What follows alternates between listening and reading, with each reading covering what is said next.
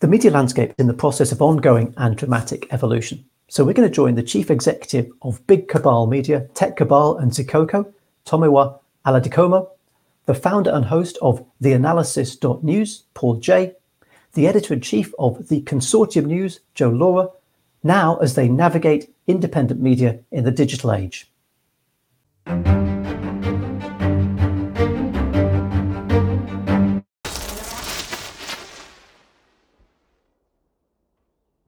Hello, hi and welcome, and thank you for joining us for this session. It's Independent Media in the Digital Age. With us today is Paul J. He's a journalist and a filmmaker, the founder and host of TheAnalysis.news, a video and audio current affairs interview and commentary show and website. His films have won numerous awards at major festivals around the world. He's past chair of the Documentary Organization of Canada and was the founding chair of the Hot Docs Canadian International Documentary Festival. Welcome, Paul. Thank you. Also with us is Joe Lauria, and Joe Lauria is the editor-in-chief of Consortium News, and he's a former UN correspondent for the Wall Street Journal, Boston Globe, and numerous other newspapers. He was an investigative reporter for the Sunday Times of London and began his professional career as a stringer for the New York Times. Welcome, Joe. Thank you very much. Good to be here. Excellent. Great to have you. I'm going to start just, sort of kick it off talking a little bit about kind of the transition from sort of big established media companies to sort of smaller, more independent platforms. Joe, if I can kind of kick it off with you and ask, sort of what that transition's been like and sort of, what your experiences have been. What's the good, what's the bad of that? Okay, I just want to tell you a little bit about Consortium News, if I can, because if we're talking about independent media, Consortium News holds a very important place in the history of independent media, online in particular. I mean, there's been independent media for centuries, I guess, outside of major daily newspapers and TV stations. And Consortium News was founded on November 15, 1995, by Robert Parry, who was an investigative reporter, a real one, for the AP and later for Newsweek. And at the AP, he broke some of the biggest Iran-Contra stories in the 80s during the Reagan administration. It was Bob and his partner at the AP who broke the story that named Oliver North, the Marine who was working in the basement of the White House to facilitate these illegal arms transfers and payments to Iran and sending the money on to the Contras in Nicaragua after Congress had cut off that funding, a totally unconstitutional act. Major scandal, doesn't get its credit in the list of American scandals, was Iran-Contra. Bob, but however, got very fed up with AP because they continuously tried to spike that story. Not a surprise to anybody who's familiar with how a big corporate media works, that they protect normally, too often, the interests of powerful Americans. They're part of that power. And Bob, they kept telling him to go and interview more people. And finally, they asked him, can't Oliver North just confess? And of course, they had documents and interviews. The article was published inadvertently in Spanish translation on AP's Spanish Wire, which of course went out to Central America. And at that point, the AP could not do anything but publish it in English. So when Bob went on to Newsweek, same kind of thing happened. He was told by a senior Newsweek editor not to dig too deep into a story because it's not good for the country. So good for the leaders of the country. This is not Bob's idea of journalism. It shouldn't be any journalist's idea of journalism to do the bidding of powerful. It's supposed to be just the opposite, to hold them accountable. So he started in 1995 this first independent news website on the World Wide Web. And I did a little bit of research. It actually came out 2 months before the New York Times website was launched on January 22, 1996, and 5 months before the LA Times website in April of 96. The Wall Street Journal came out on April 29, 96, just a few weeks later. It seems like the Chicago Tribune may have been online a few weeks before Consortium News, and Salon.com, funny enough, launched 5 days after Bob started Consortium News. Bob died almost 3 years ago now in January of 2018. I became editor-in-chief on April 1st of 2018, and I've kept going his vision for what this site is, and essentially nonpartisanship is a very major part of this website and has been from the beginning, where as journalists, we should not be pushing an agenda of any sort politically, particularly of any political party.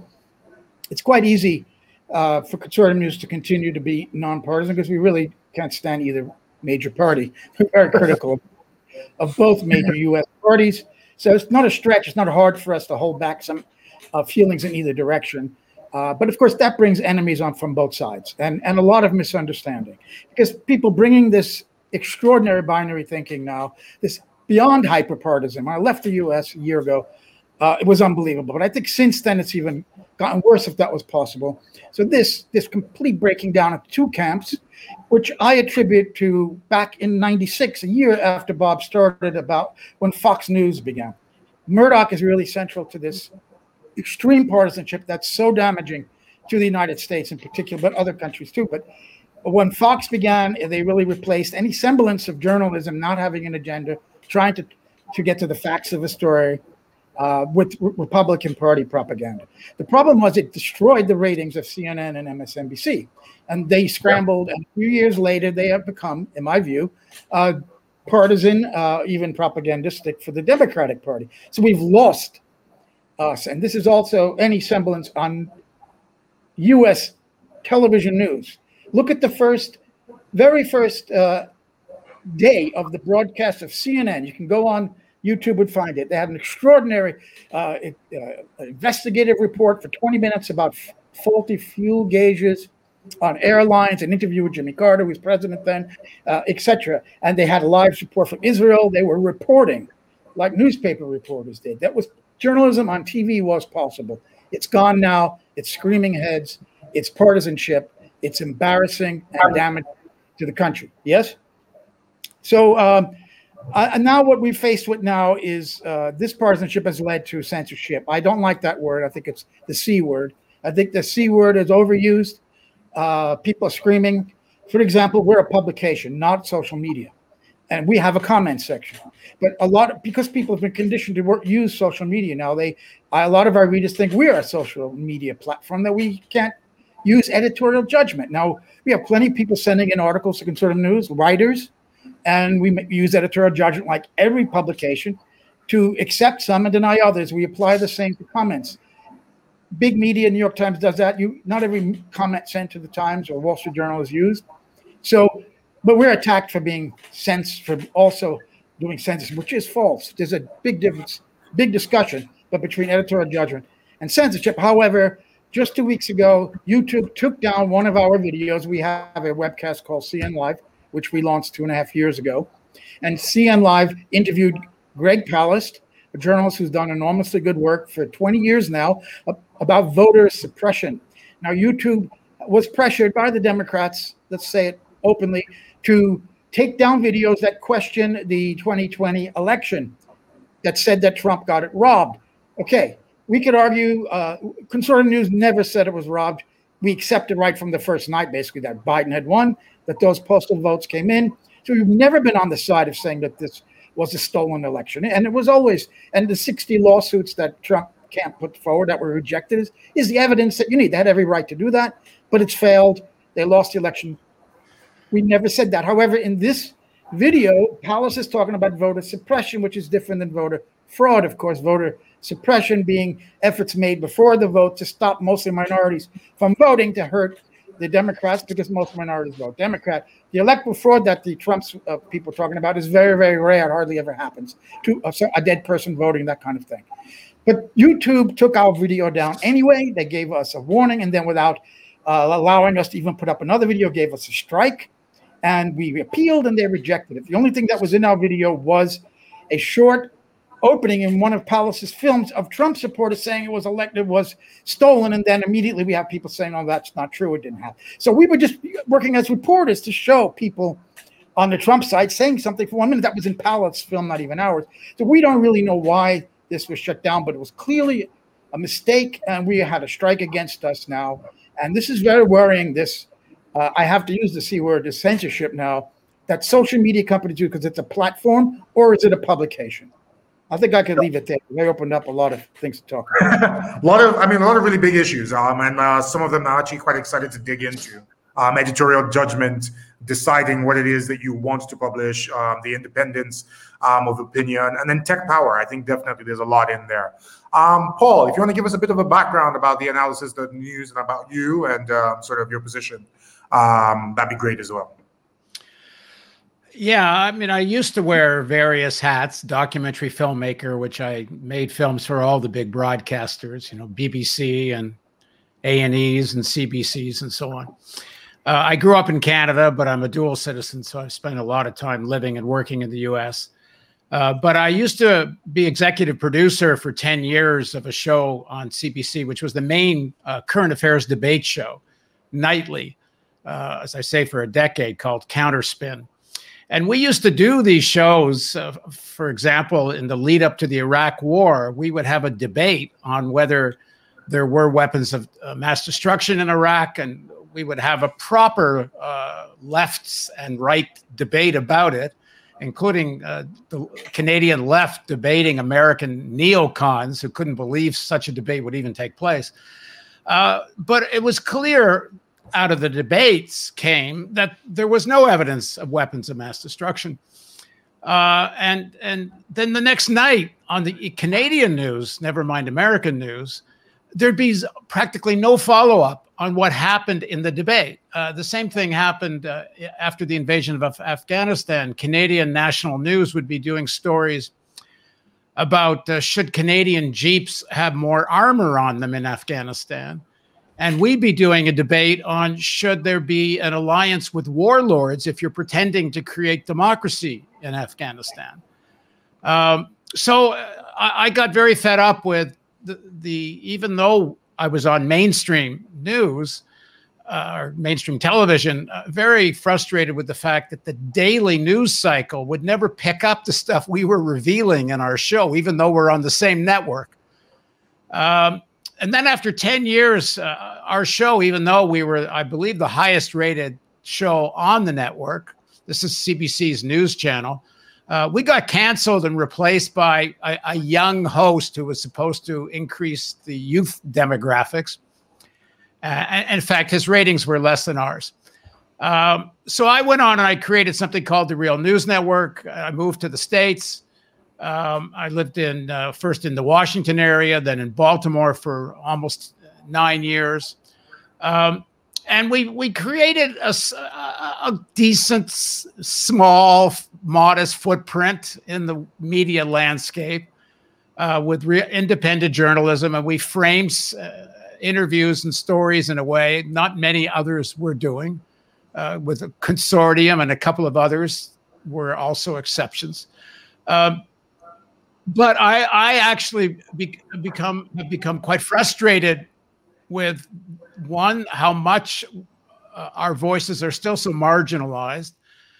Even when I've had enormous, what I think are real breakthrough stories, the mainstream news just completely ignores them, even though I do everything I can to let them know. For example, and I can talk more about it later, but Senator Bob Graham, who was the co-chair of the Joint Congressional Investigation into 9/11 and was the chair of the Senate Intelligence Committee, said to me in a series of interviews that his investigation into 9/11 came to the conclusion that, one, the Saudi government, through their ambassador, Prince Bandar, was directly involved in facilitating and supporting the attacks on 9/11.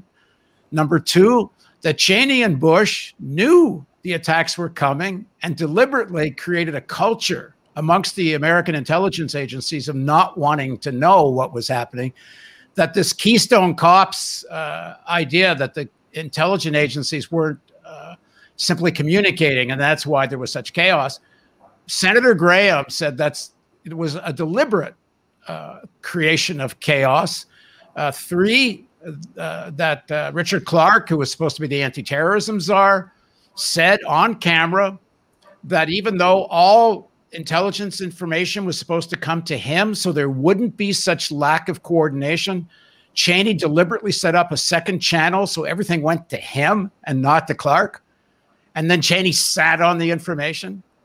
And Graham says to me on camera that Cheney and Bush deliberately allowed 9/11 to happen. Now, whether you believe any of that or not, the guy is a serious member of the American intelligence community, the senior senator. His story was virtually ignored. And when I had this guy on camera saying this stuff, I sent it to all the major news networks up and down the East Coast, where most of them are, and said, you can have it for free. All you got to do is say it came from, my organization. That's it. Not a single one took me up on it. So I'm frustrated with that. It's not that we didn't have some impact, but in some ways today I'm frustrated with something even more. I left Real News. I've created the analysis that gives me more space and time to do the kind of work I want. But I'm very frustrated that it's very difficult to get to those sections of the population that are so befuddled, first of all, by Trumpian stuff, and also by corporate Democrat stuff.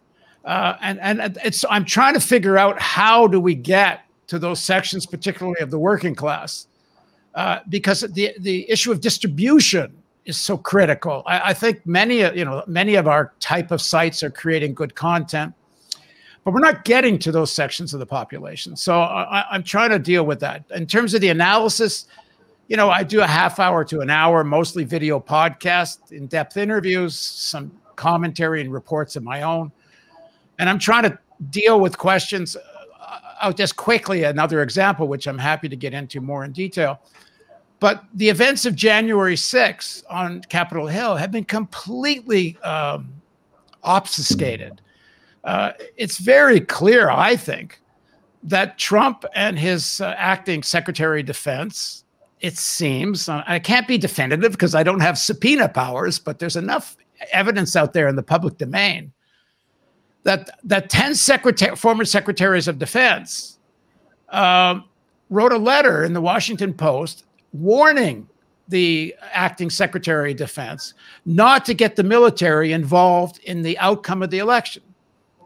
And then the same day, this is all about January 4th, I believe, like 2 days before the events of the 6th, Admiral Stavridis, who's the former Supreme Commander of NATO, writes a letter in Time magazine supporting the letter from the 10 former secretaries of defense, warning the military not to get involved.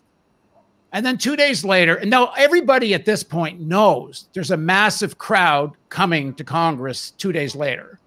Yeah. The idea that they didn't have intelligence is nonsense, because the chief of police of the Capitol Hill Police on January, I guess it's 5th, the day before, asks the sergeant of arms of the House and the Senate, and the one at the Senate reports to Mitch McConnell, the House reports to Nancy Pelosi, asks for the National Guard to be brought in and is told no. So clearly there's enough intelligence about what's coming for him to ask for the National Guard. So put all these pieces together, and the Financial Times on January 4th actually says, quote, a coup is in progress. There's a day before the 6th, or 2 days before the 6th. So why is no one reporting on this? Frankly, I seem to be the only one going on about this. And of course, I'm accused of having conspiracy theories. But if the Financial Times says there's a coup in progress, and now who talks about a coup in progress? Almost nobody. And this whole idea that every time you report on something like this, oh, you're a conspiracy theorist. Well, what the hell was the lead up to the Iraq War? A whole campaign of lies about weapons of mass destruction. That wasn't a conspiracy. And nobody wants to talk about that either. So we are able still, by we meaning sites like Consortium and the Analysis and a few others, we are able to say these sorts of things and do this kind of reporting We're not closed down yet, although we were. One of our videos was taken down from YouTube for the exact same reason as Joe's. And then I did a second video when I figured the algorithm had taken down the first one, because like Joe, I'd put a clip of Trump speaking to the audience. And I was using that to show how he incited the audience, his crowd, not to confirm there was a fraud, but I figured the algorithm picked it up. So I did another version with some more information. I took Trump right out of it. So this time they left the video up. But then I tried to advertise on YouTube to promote the video. Not only did they not allow me to advertise that video, they actually banned me from advertising on all of Google forever. I mean, the stuff's insane. I appealed it twice, turned down. So it does lead to, and I won't get into this too much more, but I think we do need to talk about it. How do institutions like ours start to work together better and more with more clout? Because right now, like when we complain about YouTube and Google, nothing happens. I talked to the guy at ACLU who's in charge of this kind of stuff, and he wrote a letter to Amazon. They haven't even answered him. And they're private companies. They can do as they please. But anyway, the issue of more collaboration amongst sites that do this kind of work, I think, is important. Hi, guys. So thank you very much for that, Paul. I guess let me ask a question. For either of you, do you see some of these alternative positions, some of these independent positions, when there are things that you find independent sites concerned about, do you ever see them move into the mainstream? And if so, how? So I know you've both identified the issue of sort of pursuing lines of investigation or sort of, lines of investigation that the mainstream, or perspectives that the mainstream is missing. Do you ever see where some of these positions jump from the independent sites to the front of a newspaper? And what happens, what happens to trigger that? Joe, do you want to give it a shot? That's a very good question, and I'm searching my memory. I can't come up with one example of a consortium news story, even going back in the 23 years that Bob Perry was the editor, that a story that we broke or that we put a different angle on. I mean, basically, what we tried to do is cover stories that the mainstream media is either not covering at all, or an angle that they're suppressing. Which is why there's a lot of stories that we don't touch, because it gets sufficient coverage in corporate media. So that's an extremely good question, and I'm going to have to think some more about that. In terms of other media, it's very possible that did happen, that it started. Whether they gave credit to an alternative media for starting it or not is another question. You could say Matt Drudge. Well, I don't know if I want to go there, but Matt Drudge, of course, who started the Drudge Report, and his first big story, quote unquote, he's not a journalist. He just aggregates. But Newsweek had a story about Monica Lewinsky and the dress that they apparently suppressed for a while anyway. Someone at Newsweek leaked it to him, it seems, and he put it out there. So that was the big story that, as everybody knew, became the major story in the U.S. leading to an impeachment. That was, in that day at least, an online sort of alternative website. He did that with a story that the Sunday Times of London didn't run, and then it was given to him about a cloning lab. It's a big, long story that I'd found in West Virginia. And he put that out, and that became, I got on, Wolf Blitz interviewed me, and I was going to be on the next day, but it was September 10, 2001. So that was the end of that story.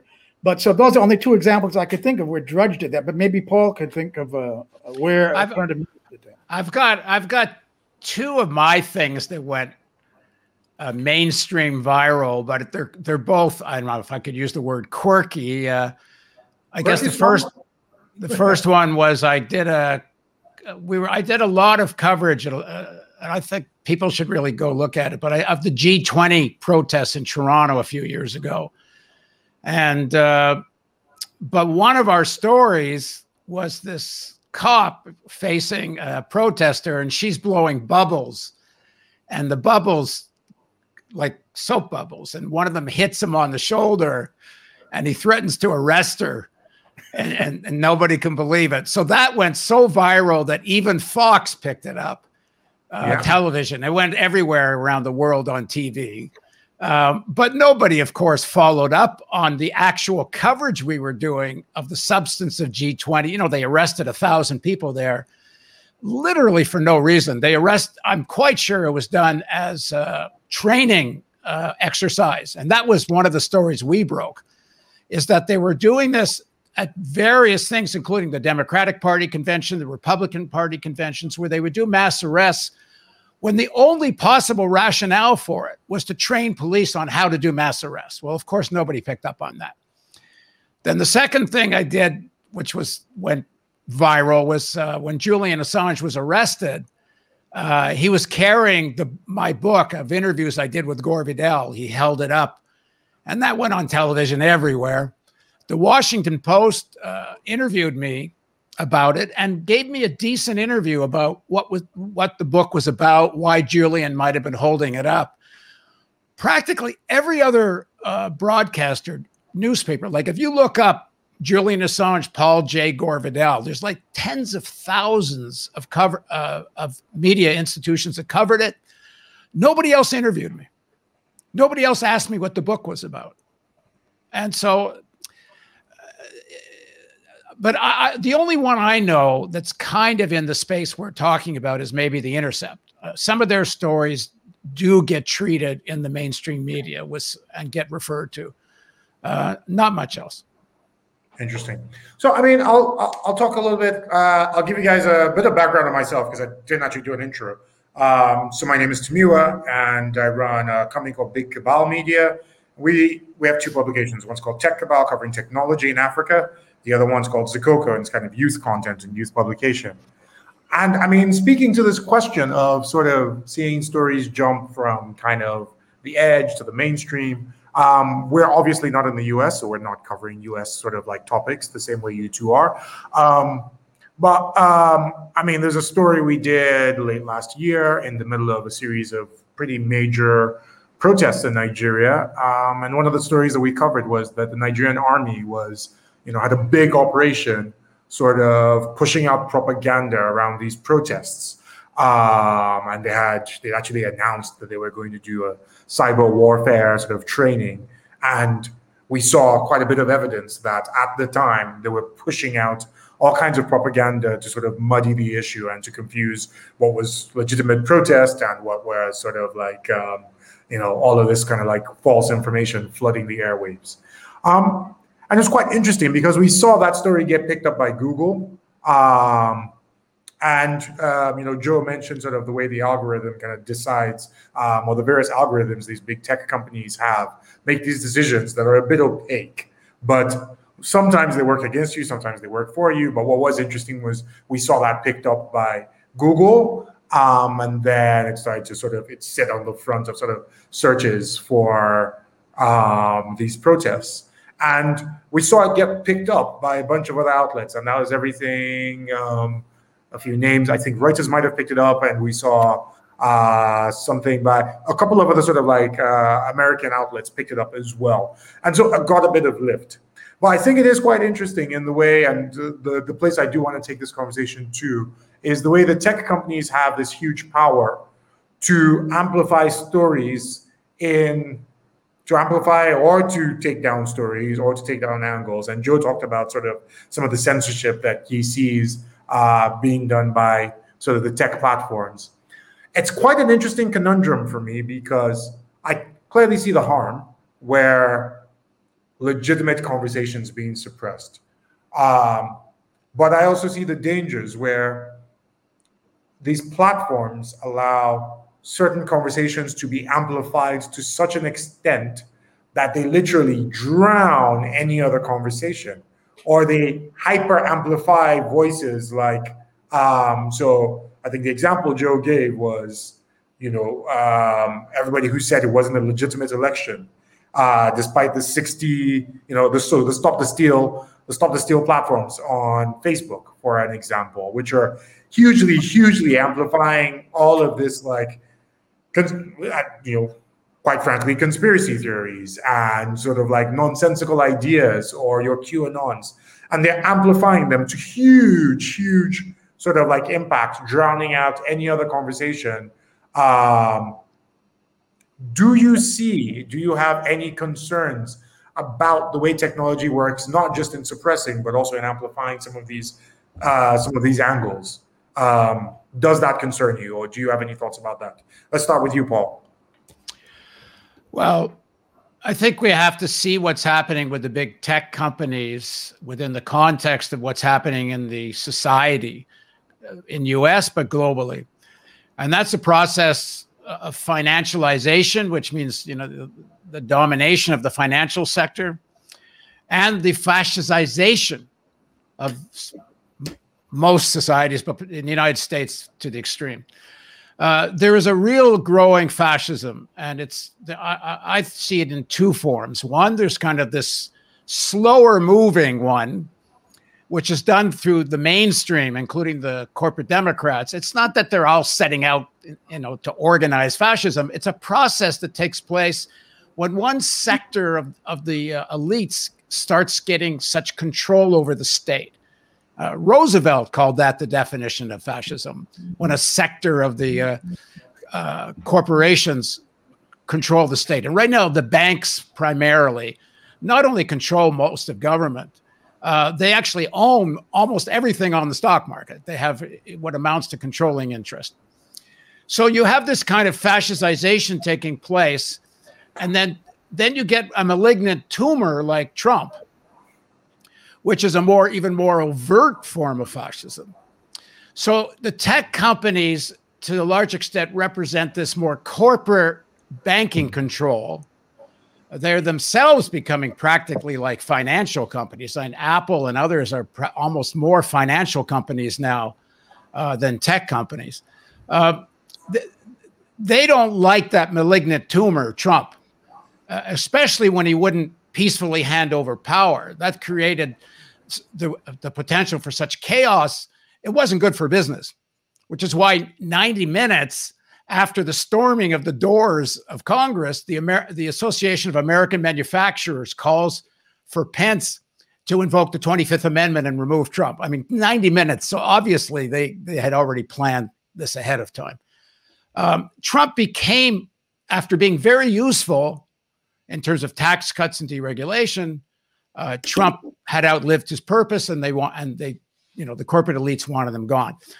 But this suppression and censorship of these far-right conspiracy is becoming a broom to sweep up anything that seems oppositional. And they're using, I don't think it's all algorithm either. I can't tell yet just how deliberate, but I know, for example, when we appealed our advertising ban, some human actually looked at it and turned us down on the appeal. There's a guy's name at the end. I have no idea how senior it is. I also know that the ACLU wrote them and they never replied. But it's a process, not so much a conspiracy, but part of that process is anything that's considered that to get at some of the core mythology of the state, like that book that Assange was holding up was called The History of the National Security State, this interview with Gore Vidal. They don't want that kind of stuff talked about. And I got to say, Consortium is one of the places, and Perry were one of the ones that really went after some of this core mythology of the Cold War and the state. So I'm sorry, I'm losing track. What was your question? That's all right. Anyway, let's Joe have a whack. That's very deliberate. That's not just an impersonal algorithm kind of going after things. There is sort of like a deliberate agenda and sort of deliberate sort of and do you see this as a collusion between the tech companies? Well, let me say one thing. I just learned something the other day, which, if this is true, that apparently that showing of the Trump video that the algorithm picked up, that if you're a news site on YouTube that has more than 3 million views a month or something, maybe it's a week, I don't know. There's some level that makes you mainstream. Then the algorithm didn't kick in, and they didn't delete videos that had that same clip from Trump, because of course they're all reporting on Trump's speech. So they're already making this division between what's legitimate. In other words, if mainstream television or newspapers say something's legitimate to report, then the tech companies will say, okay, that's within the mainstream discourse, so it's okay. And if you're big enough, you're okay. So it's a very broad kind of censorship where the New York Times or CNNs and all this, they get to establish what's truth. And then other people, oh, we're all conspiracy theorists, so you can suppress them one way or the other. I'm sure the algorithms are suppressing our views on YouTube. We were doing 10s, 20,000, 50,000 views. And then after this stuff started, all of a sudden our views are down under 10,000. Gotcha. Joe. Let me answer your question. You asked whether there's a danger here in certain narratives becoming too big because they're spread and they're damaging narratives, basically. And I think it's a complicated question. I would say, in general, yes, there is some kind of danger here, but how to deal with it is not an easy question to answer. What Paul just said is quite interesting. I didn't know that, but it goes to the heart of what I was about to say, which is monopoly is at the core of this issue in both ways. One, the social media companies are too large.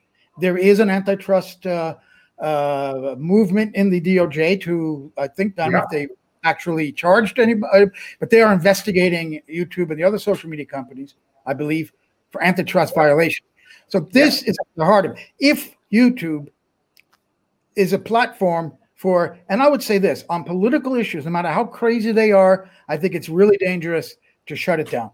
But when you get to science and health issues, which should be nonpartisan, should not be political, like the virus, I have a big question whether social media should allow groups that say the virus is a hoax, that it's only a flu, etc., and then not allow scientists, which should be non-political. That's a different issue than political speech. But even then, there's a problem. So if you break up, the big social media companies, they may not have that wide scope that you said and be able to spread that everywhere. And B, if you break up the monopoly, basically, of the corporate media, there's only 6 major corporations that own all the newspapers, all the major TV stations. And they, as Paul just pointed out, they get a pass if they're over 3 million views a week or whatever.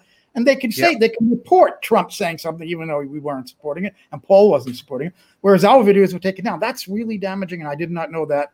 And I thank Paul for letting us know about that, because that also shows the monopoly that major media has. And I think that they find, as Glenn Greenwald has pointed out in his extremely good writings on this, that they're threatened by independent media, particularly good independent media like Paul Jay's Real News Network and now his Analysis, Consortium News, and a few others that have ex-journalists like myself and Paul who have a lot of time inside the mainstream, and we know how to do this job. I'm not saying that anybody who declares themselves a journalist can't do good journalistic work, but every citizen journalist is not really good at it just because you declare yourself one.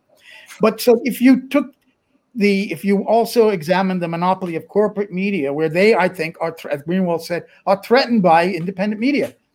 They want to have control of the narrative and the eyeballs and the advertising, and they don't want to share this. And now all of a sudden, everybody with a camera and a modem can set themselves up. And some of them do really good work without any background in journalism, like Paul or I had. So I think this is also a threat to the business of big corporate media, and clearly to social media. People say, well, YouTube's letting you publish that for free. Well, they're getting our content for free, and they're making money off of that content. So if they should be broken up, we have to look really closely at breaking up the big monopoly of social media and corporate media. That's the heart of some of these issues.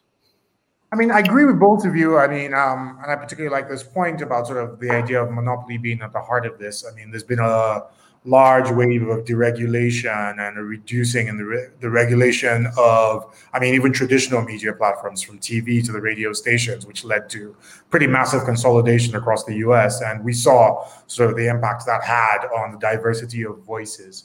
I guess as somebody who covers the technology industry, I do have the concern of how sort of these technology platforms determine what are good independent voices and what are bad independent voices.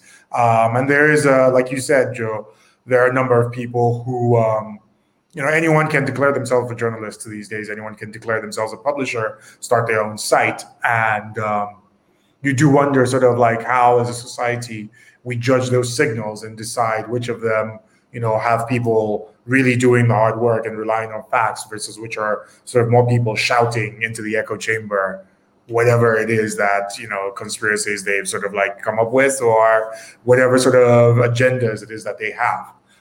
So that can be, again, that's one of those places where it does feel like the answers aren't super clear cut. I think it's a murky future. I'm quite curious to see how this sort of breakup of the big social media companies or the big technology companies, how it happens, if it does happen. And I guess I am concerned about sort of what happens in the wake of it. Technology is an interesting space. And these guys, I mean, one of the arguments that Facebook makes often is that in order to provide the kind of moderation that's required to make sure the bad actors aren't taking over the place, you need the kind of scale that they have, which is obviously a very self-serving argument. But it does make you wonder at the point where there's 6 or 7 companies. If you break Facebook into 6 or 7 companies, do they all suddenly become better actors because they're 6 or 7 companies? Or, do you just have 6 or 7 people to chase, to see 6 or 7 companies to chase to see if they'll behave better? I don't, those aren't answers. Those are questions more than anything. Well, if you don't mind, I just want to add something. First of all, the fact that big corporate media protects powerful interests and institutions rather than challenge them, which journalism should do, spawns the speculation that can go off the rails into some crazy theories, that if corporate media were doing their job, there wouldn't be maybe this space to fill. And number two, well, I forgot the second point, so I'll let Paul go. I think breaking up the big monopolies, it's a good thing, but it's not a panacea by any means. Yeah. And I think you make a good point. You could have 6 Facebooks all with this, more or less, it's the commercial imperative that drives them. Yeah. And their elite ideology, of course. But why wouldn't you just have 6 Facebooks similarly? So I'm for breaking them up, but we shouldn't expect or exaggerate what would come of it. I think, first of all, while I think the suppression of certain things is not a bad thing in itself. It is a bad thing in terms of the overall consequences. And by suppressing some of the crazy conspiracies about the elections or the vaccine, and using then that as a way, an excuse to suppress all kinds of things that shouldn't be suppressed, is actually more dangerous, because I think the far right crap is going to find a way to get to its audience no matter what. I don't think you're really preventing it from being distributed. What you are doing is what's happening to, Joe and our thing. So I actually don't think, I think for what it's worth, the First Amendment should apply on these platforms.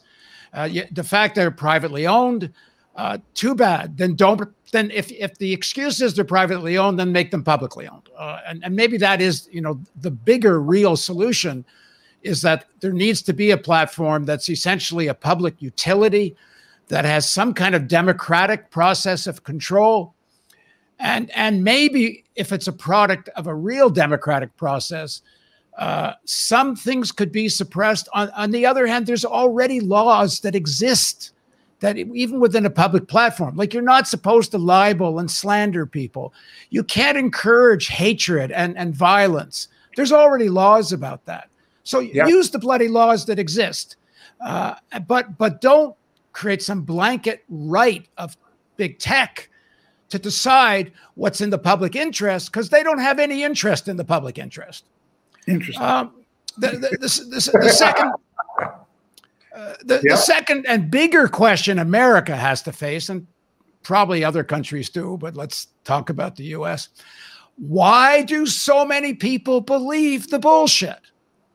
Why do 74 million people vote for Trump? Why do millions and millions of people, including nurses, don't want to take vaccines? I was seeing this crazy story. 20, 30% of nurses are refusing to take vaccines.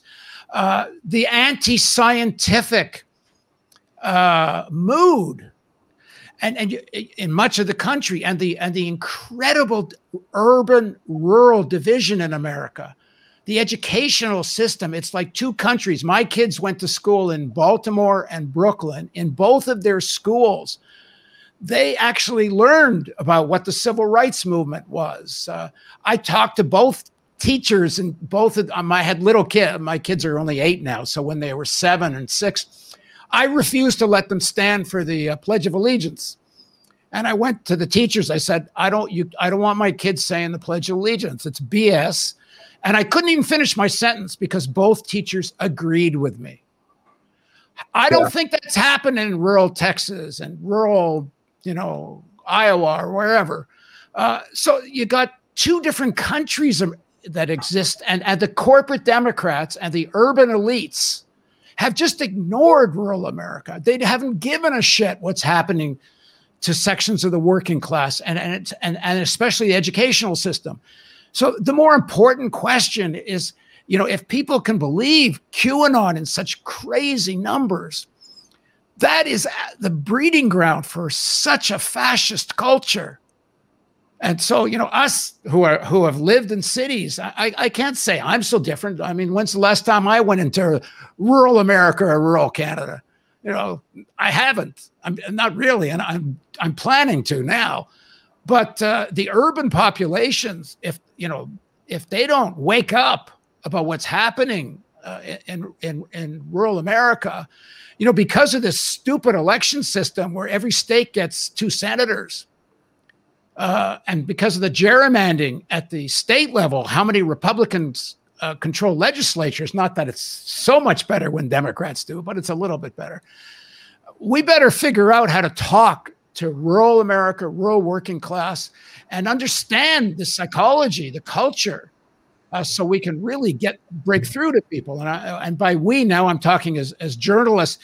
I have to say I do have an agenda, in the sense my agenda is we better have real change and fight this growing fascism. And so we gotta figure out how to do this. Gotcha.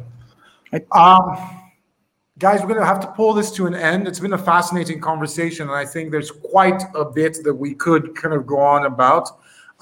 It's an interesting and difficult time that we're in, with a lot of change. I am encouraged to see sort of independent thinkers and independent journalists sort of doing the work and thinking about and chasing the stories about the way the world is. And I think we all need to continue to do that work.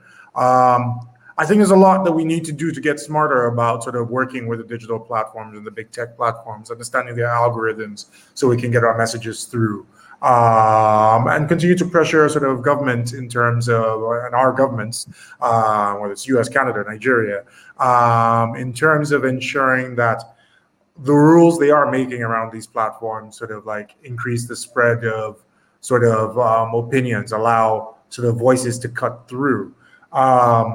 I think the fascism conversation is really quite interesting. And we do have to think quite deeply about what it is about our current moment, what kind of alienation it is that's allowing so many people to sort of run up on so many, frankly, boneheaded sort of opinions. Or maybe it's just a latent thing in humanity. It's like we do like, we humans do have a huge capacity for believing all kinds of nonsense, and I think always have had some of that capacity. But I'd like to thank you all for taking the time to join us today. I want to thank you, Paul and Joe, for your comments, and have a great day. Enjoy the rest of the conference, everybody.